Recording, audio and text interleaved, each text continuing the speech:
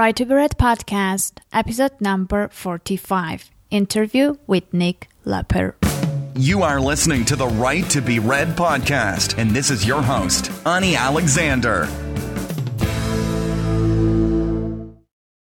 Hello, everyone, and welcome to the Right to be Read podcast, the podcast that inspires and encourages writers.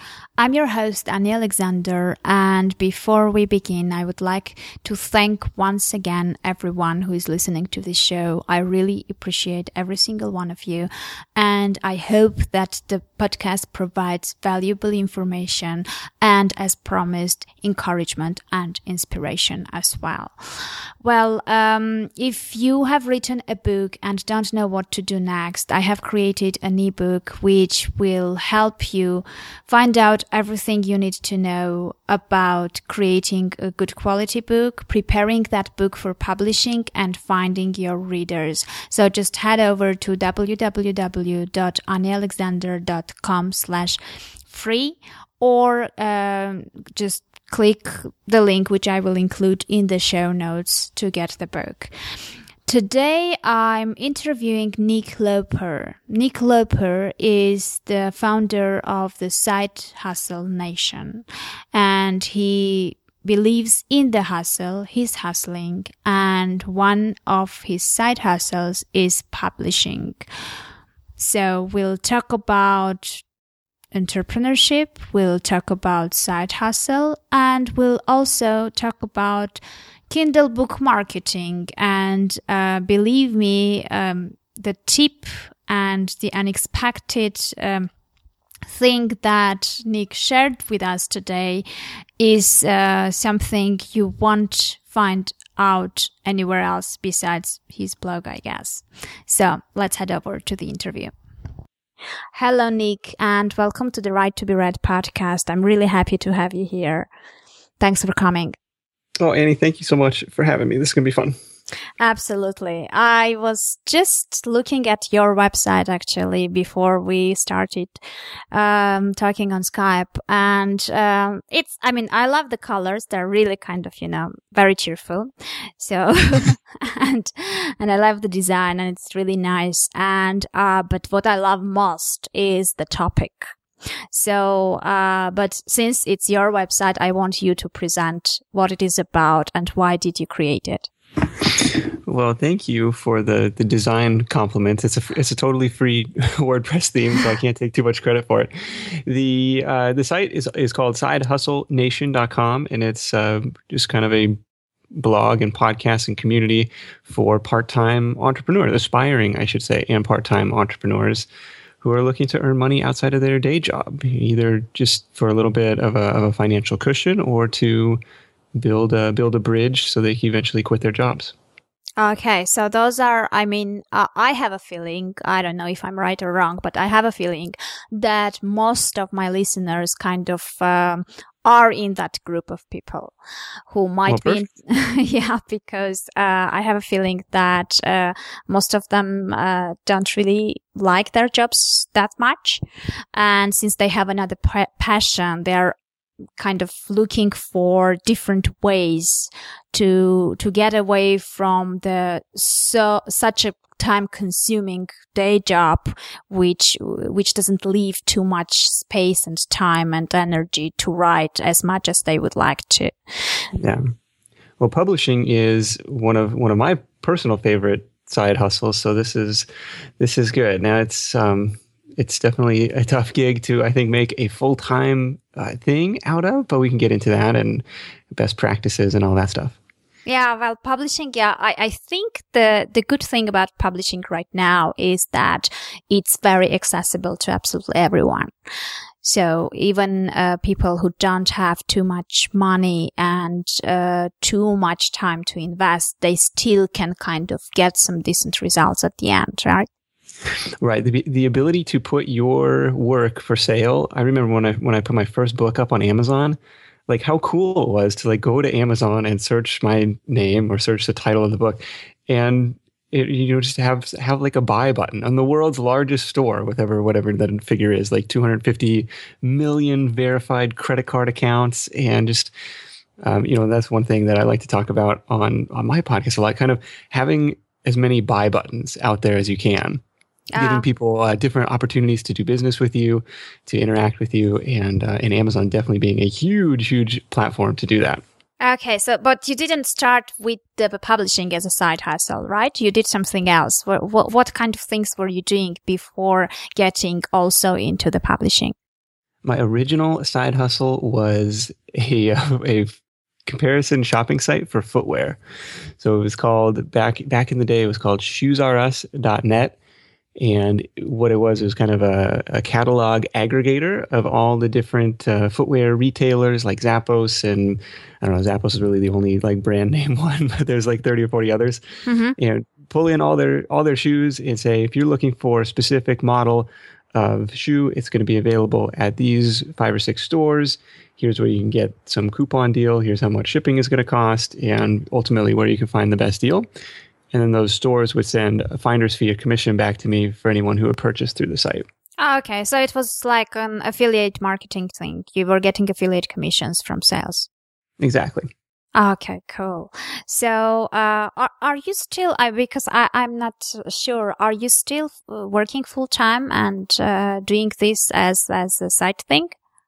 I am. I'm full time, self-employed at this point. Wow, I quit in 2008. 2008. So you're full time, self-employed since 2008. And I wish I could tell you it was all rainbows and unicorns and puppy dogs, but it's been a lot of ups and downs in that time. But hopefully more ups than downs. So I at least haven't had to dust off the old resume in a while. So still doing okay. Well, I think that it should be more ups than downs because you never got back to the corporate. So, either the corporate was a terrible experience for you or you didn't really get that terrible results and you managed always to push through and get better with the time. So you're self-employed. How did that feel? I mean, many people are kind of, trying to get there. And, many people have it as an ultimate dream to be completely self-employed. Once you became one, how did it feel?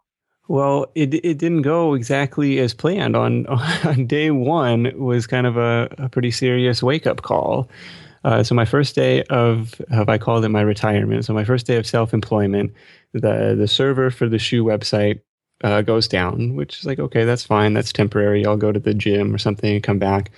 But of all the days, Google decided that this was the day they were going to crawl the website for their quality guidelines. And so immediately they're like, well, this site doesn't even load, for one. Like, this is horrible. And then when it finally came back online, it had kind of raised a red flag and kind of gotten on their radar.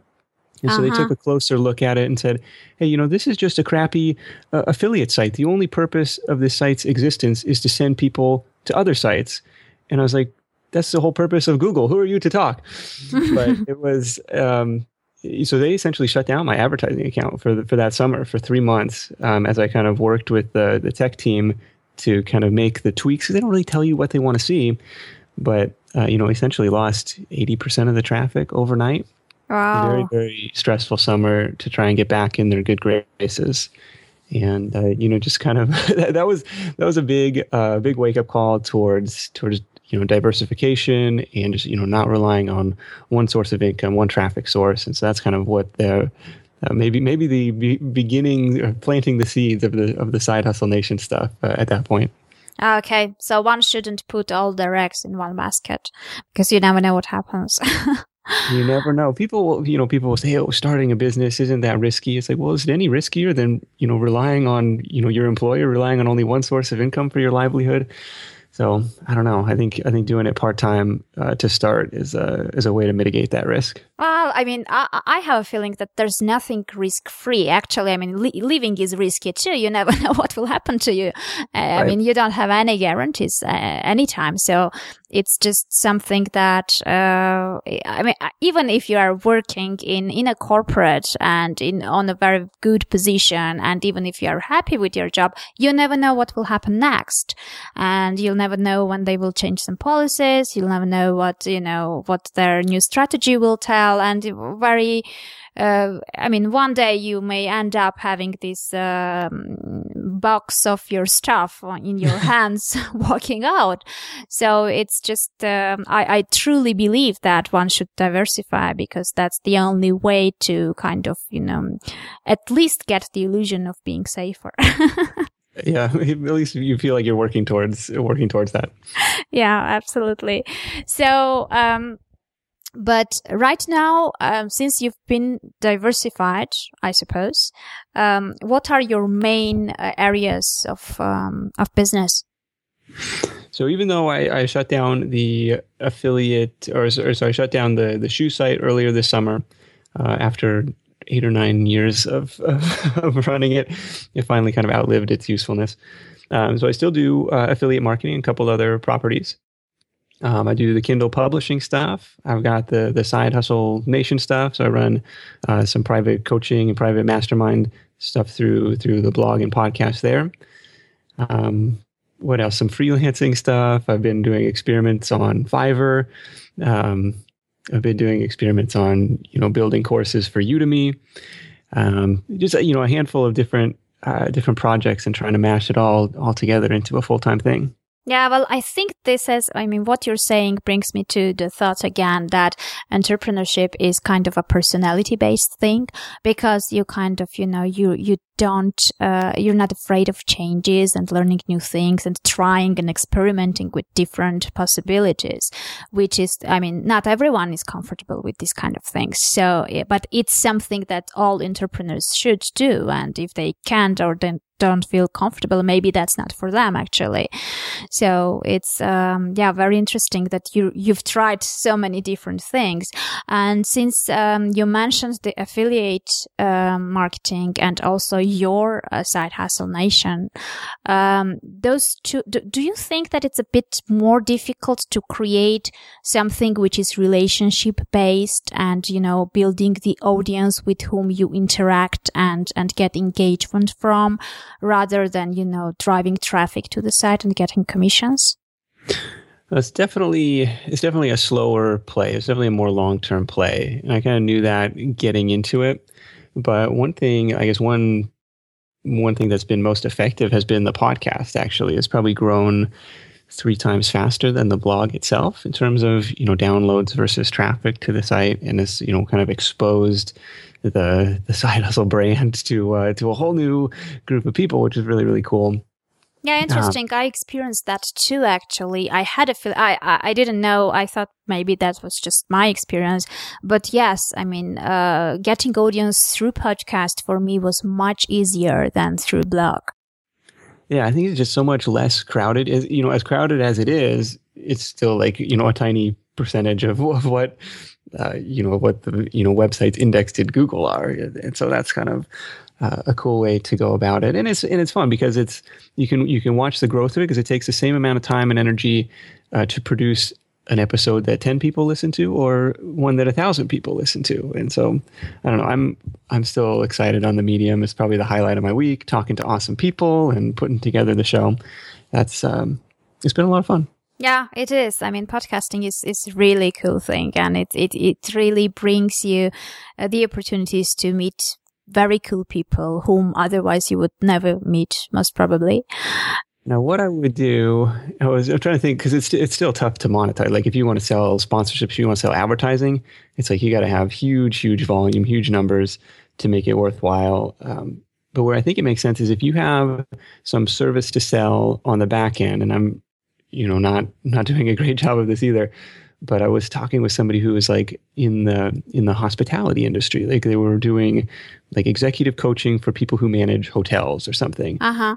And it was like, oh my gosh, you could run a podcast where you're like interviewing, the managers of the Ritz-Carlton, or like owners of these other hospitality groups, or like people who run successful Airbnbs and all this stuff, and kind of like position yourself as the expert by interviewing these experts. And then like, who's going to be interested in that podcast? Like other people in the hotel industry. It's like, oh, this could be, I don't know. I was getting excited for her. Yeah, exactly. I mean, and I was thinking, like, I when I was just launching my podcast, although I've been in self-publishing for quite a while, but I never positioned myself as an expert. I mean, being myself as an expert, but well, you are the expert. No, well, I mean, compared to the bigger experts, let's say. But I always told people, like, okay, I don't know the answer, but I know people who know the answer for sure. So, I can get the answer anyway. So if you want the result, if you want to find out, how to solve a problem, I can bring that solution. So even if it doesn't come from me specifically, I can get it for you. Which is really, and that, is being achieved through podcasting and through creating these connections. So you, later on, if you need something, you can go and approach those people at some point. Yeah. And you've had Joanna Penn, you've had Steve Scott, you're going to have Pat Flynn. Yes. You already had Pat? I had Pat Flynn already. Yeah. So you're talking to some big name people, building those connections. That's really, really awesome. Yeah, absolutely. And, I was really surprised how, I don't know. Many people have this image that it's very difficult to get those people on their podcast. Were you nervous sending that email? Oh, I wasn't, and maybe that's why. No, but I knew that I couldn't do much. So what I could do was write the best pitch I could, most probably, and the worst thing that could happen was they would say no. So, I was trying to look at it from the logical point of view, not to get too disappointed at the end, and not to be overexcited and have great expectations in the very beginning. So, but what I'm thinking is usually, people are looking, many people approach me, more people approach me asking how you get such big guests on your podcast than people who are approaching me with things related to self-publishing, actually, which is very funny. But what I'm thinking is, I can't answer those people because there is no one magic button. What I'm doing is I'm customizing everything based on the guest I'm pitching. So I don't have a standard email text, really. I don't have I don't approach everyone through emails, with someone I can use Twitter, with someone else I can use Facebook. So it all depends who you are approaching and how well do you know this person. So it's kind of, once it starts becoming personalized, it feels that you're not just someone out there, and if you sound desperate, I guess it's gonna be very bad. So, you shouldn't sound desperate. So I don't know, but anyway, it's just amazing opportunity. The podcasting, I think it can be kind of linked to any kind of side hustle activity, don't you think? Yeah, I think it's a good branding element, and probably a good marketing channel for your other services. But yeah, it's probably not. I wouldn't consider it a business on its own. Okay, so what would be your biggest advice, like something, if someone is starting to side hustle parallel to his work, what he should look for and which should be the very first steps? So I'll give a handful of answers here. So at the end of every show, I ask my guests for what's your number one tip for Side Hustle Nation. And when, through 50 episodes, there were a handful of kind of common things that'll stand out. So I'll give kind of those common answers, and then what I would, give as my number one piece of advice. Cool. So the first, kind of common question or kind of common answer that appeared over and over again was, just do it. Just, get over yourself, get started. You'll be better off. And this is very much true. Like a year from now, you'll be happier that you started today. It's like, oh my gosh, it's 2014. I can't start a blog. I can't start a podcast. Look how crowded it is. If I only had started this in 2008, well, you know what? It's not going to get any better in 2015. So you might as well start today. And then, a year from now, you can look back and say, okay, I'm glad that I started today. And if you're going to have some learning from that, you're going to, make pivots and changes along the way. You're never going to be able to do that until you get started. And one guest brought up a really, really good point. He said, sometimes the best opportunities aren't even visible until you're already in motion. And no one had ever expressed that to me before, but I was like, oh my gosh, that is so, so true. Because as you kind of start down this path, all of a sudden, like the vision changes and like new things begin presenting themselves. You put yourself out there, other people start connecting with you and presenting these ideas. Like I don't know. It's kind of, you have to put a little bit of faith into that. But I thought that one was really good.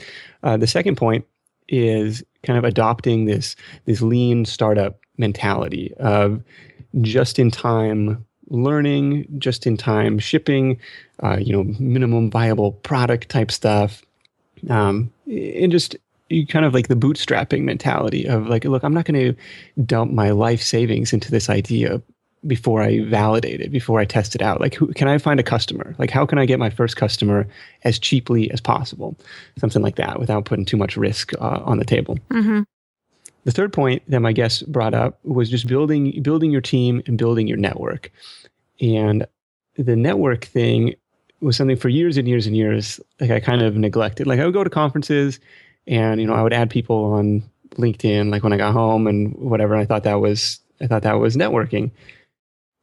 But it wasn't, really establishing any great connections, like, or I don't know, not like, I don't know, it sounds, I don't like the word networking, but the value of a network that you can lean on, people who you support them and they support you is so invaluable. And I'll give the example of like something stupid like SlideShare. So SlideShare is like a presentation sharing platform. And you put together your little PowerPoint, and if they like it, they put it up on the homepage, and you get traffic from that. And what I found is if you can get even just a handful of people, like 6 or 12 people to, tweet your presentation once it goes live, like that sends the social signals to their algorithms or whatever. Hey, this is a presentation that people like. We ought to feature it. And, not having that network 2 years ago to ask, hey, would you mind tweeting this? Like they would go nowhere. But like if you have a handful of people that, know, like, and trust you, and you're like, I'll share your thing.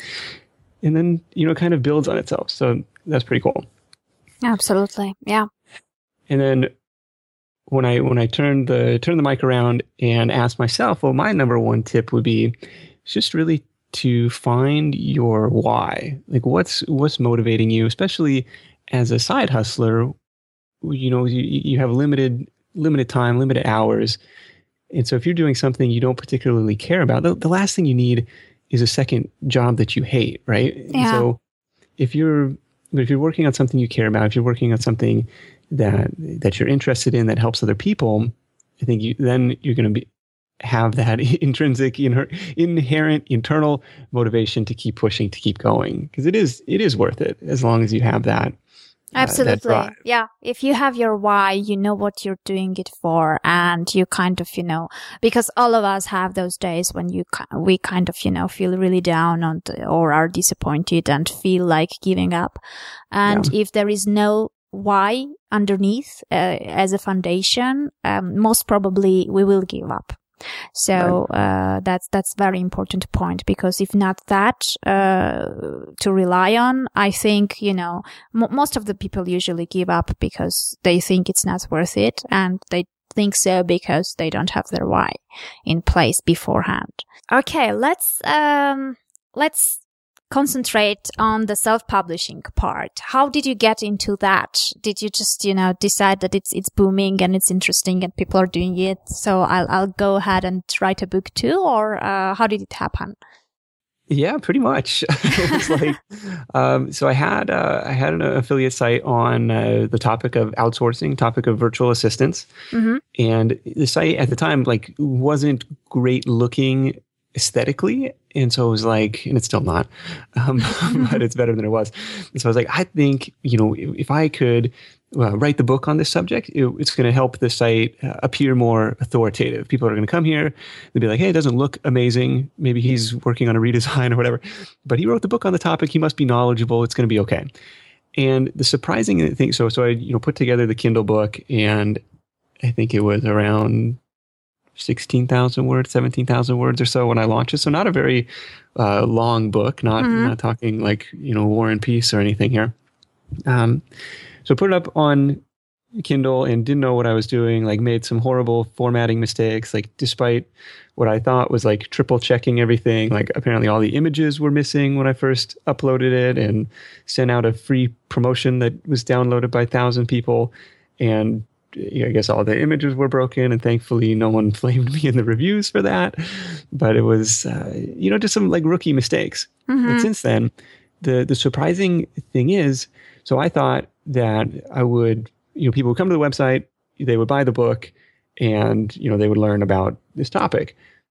The surprising thing is almost none of the sales, because I'm tracking with that affiliate link, almost none of the sales come through the website. Almost all of the sales come through Amazon's own ecosystem and ranking, and people searching directly through there. I don't know. That was really surprising, but kind of opened my eyes to the power. Even if you have, a small amount of traffic to your website, it just pales in comparison to the long tail reach of Amazon and the kind of all of their different categories and their search engine and stuff. So that was my start. And so now I've got 4 different books up on Amazon and keep looking forward to writing more. So are you exclusively there within their KDP Select program? I have a couple books that are on the exclusivity clause, and that's how I started, because I think for first-time authors, if you don't have a big built-in audience, I think there's some very powerful things you can do with that free promo launch. So I'm sure you've talked about this before, but like that's the biggest, in my mind, that's the biggest benefit of giving them the exclusive rights is being able to do the free promo launch. So I have a couple books that are on KDP Select, at least for the time being. And a couple that aren't, just because I wanted to experiment with some different platforms, and like Barnes and Nobles and Smashwords and iBooks and all this stuff. And those haven't been amazing. I guess it's incremental, but I don't know. They haven't. Still, most of the sales come through Amazon. But one platform that was actually pretty interesting was Fiverr. So Fiverr is the $5 marketplace. Goods and services, everything starting at $5.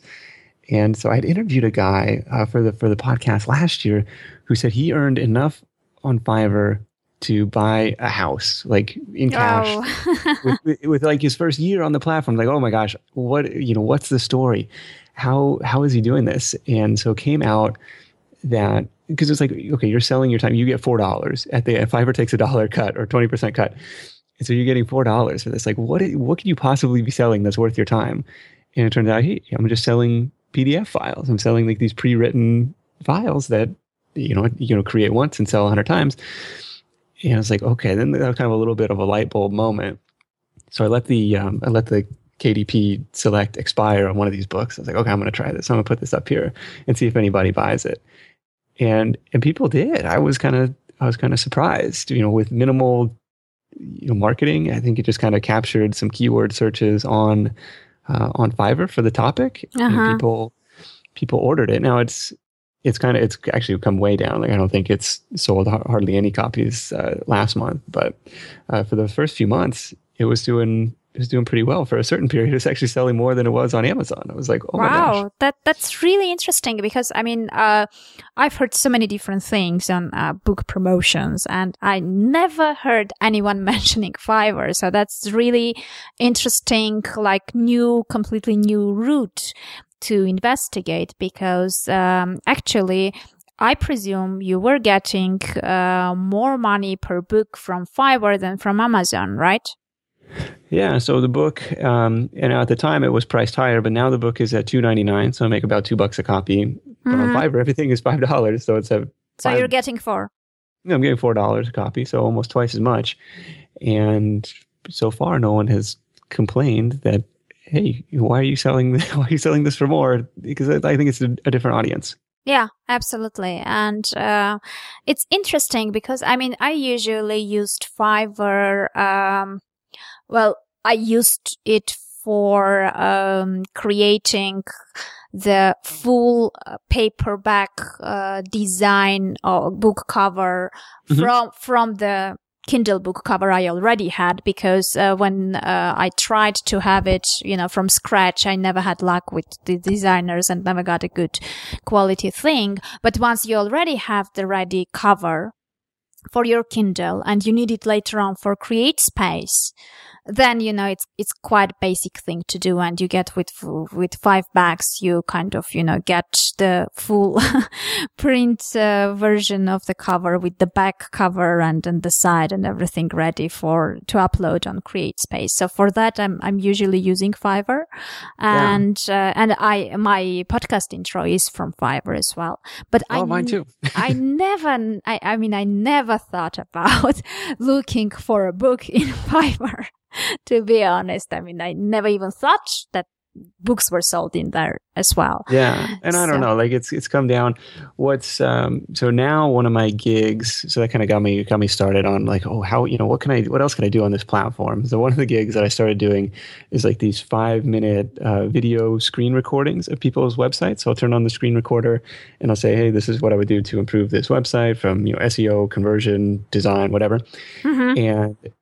And then as the upsell, I was like, okay, here's my book. Here's, I'll give you my website checklist or something. It was another book that I have written. And I'm like so happy when anyone orders that, because I haven't updated it in a year. And so every order that comes through is just like free money. And that's the beauty of book publishing in general. But it was, that's kind of exciting. Okay, so we found out that it doesn't require any marketing, right? You got these people buying your book just by being there, right?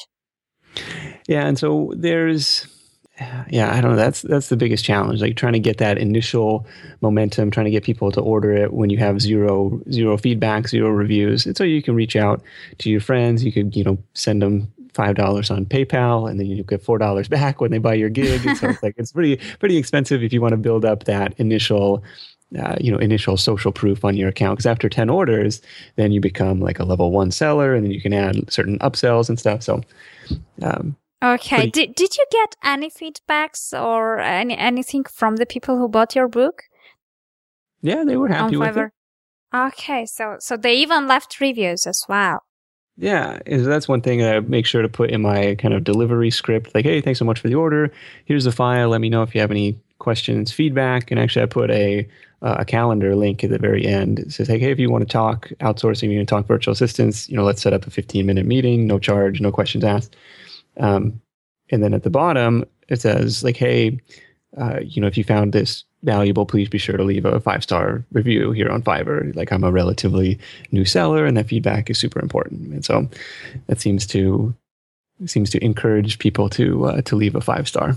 Well, very interesting. I really, it's something very unexpected, let's say. Yeah, I don't know. I think obviously nonfiction, I think would work better, because I think people, for the most part, are, looking for, solutions to their problems and stuff like that versus just entertainment. Yeah, well, with nonfiction, everything seems to be much easier. Even the writing of the nonfiction book is much, much easier than writing fiction. I don't know. I'm not the... I don't know. I have a hard time. Maybe one day when I'll retire, I'll put together the great American novel. Yeah, no, I think that business-wise and in terms of making money and, spending relatively less time on the books, nonfiction is better because, it's relatively easier to write. It's relatively easier to market. You can link it to your business and other services you're providing. So it's kind of, it's kind of as part of the business, while with fiction, it's a long-term thing, and you have to create that business through your books. And, writing a novel it takes much, much longer, and, working and making it perfect later on in terms of the editing works and things like that, it takes much longer and is more expensive than the nonfiction thing, because nonfiction is usually shorter, so it takes less time, and editors charge less because they charge per word. So, Yeah. How long are your nonfiction books, as an example? I I haven't your written fiction works. My fiction works are. I have 2 novels which are around from 50 to 60,000 words, so they're relatively small for fiction. Because, like for example, there are some categories like thrillers and things like that, which are in average around 100,000 words. So, yeah. Yeah, it's like 3 times longer than mine. Yeah, it's 3 times longer, and it's I have a feeling that it's very difficult to create relationship with your readers. I mean, the romance book writers it's easier for them somehow, a bit, but still, it's always kind of difficult, because even when writers blog, for example, non-fiction writers blog about the topics they are writing about.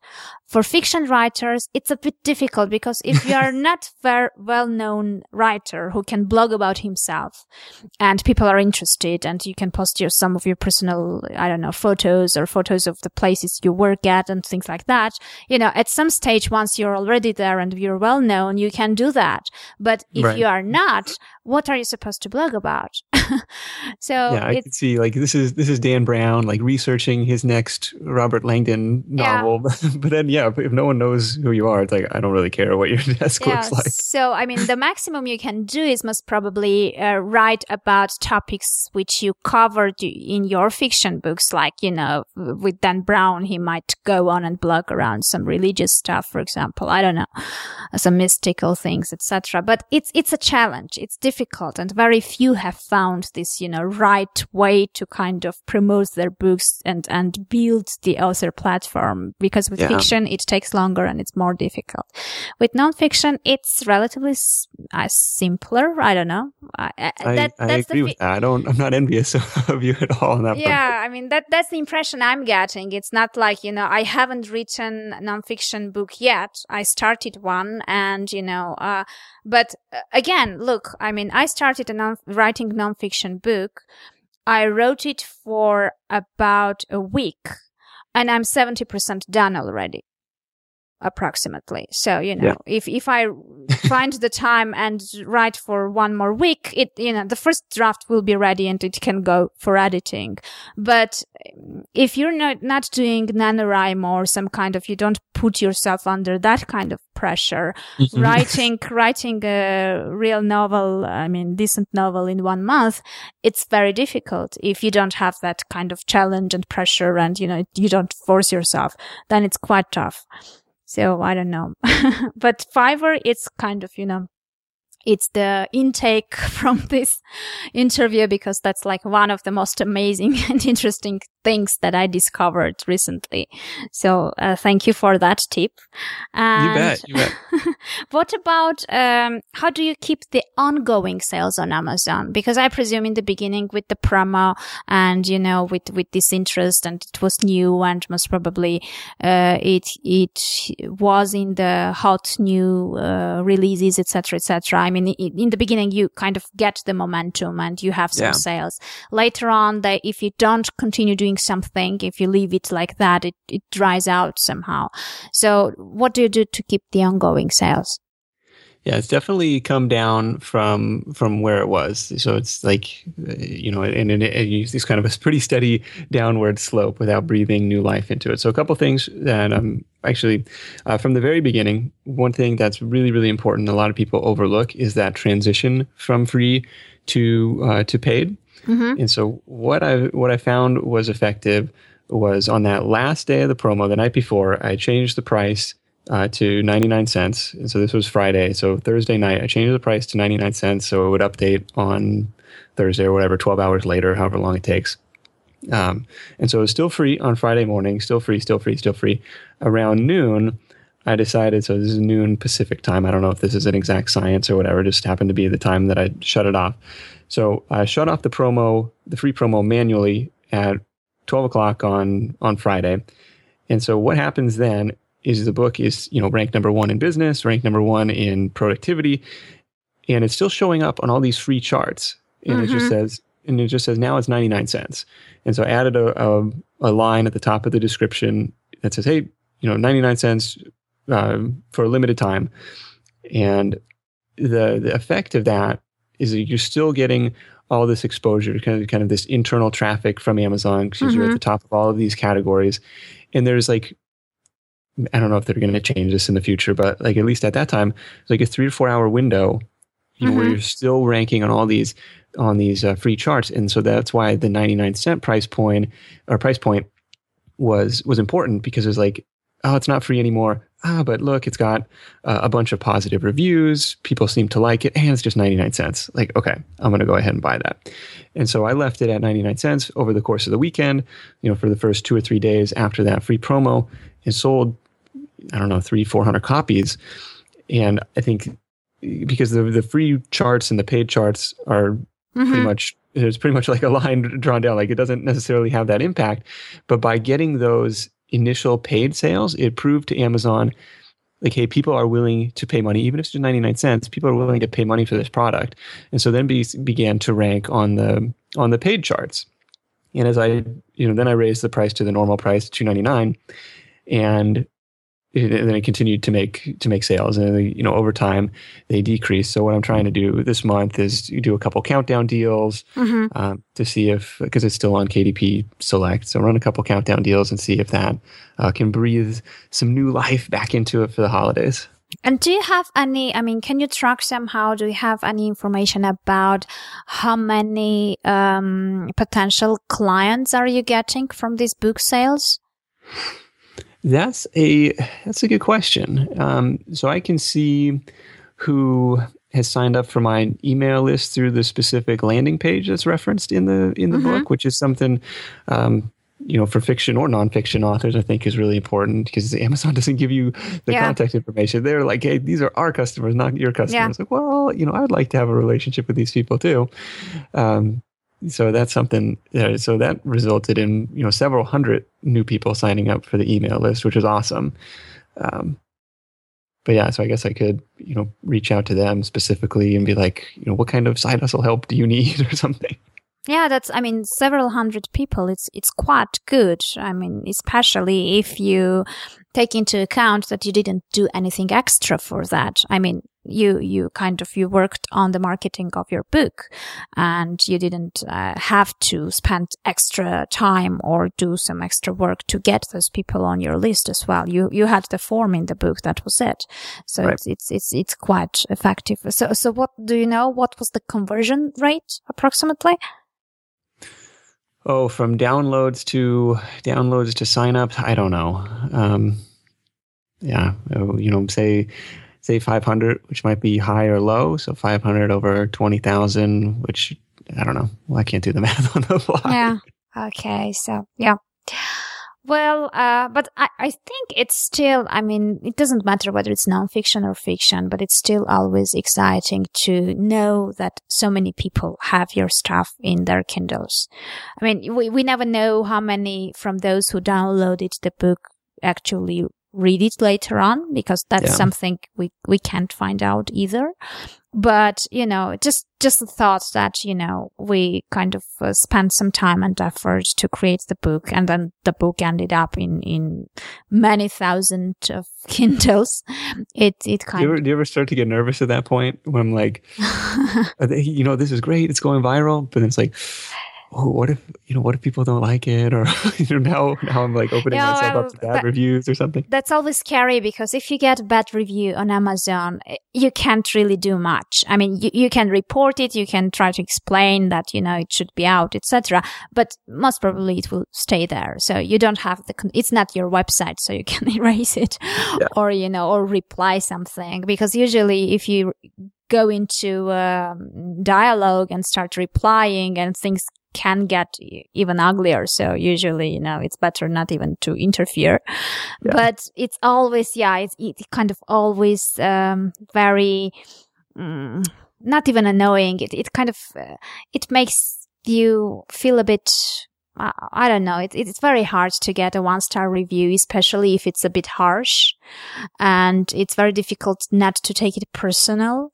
Although it's not, because this person doesn't know you, he's talking about the book, not yourself.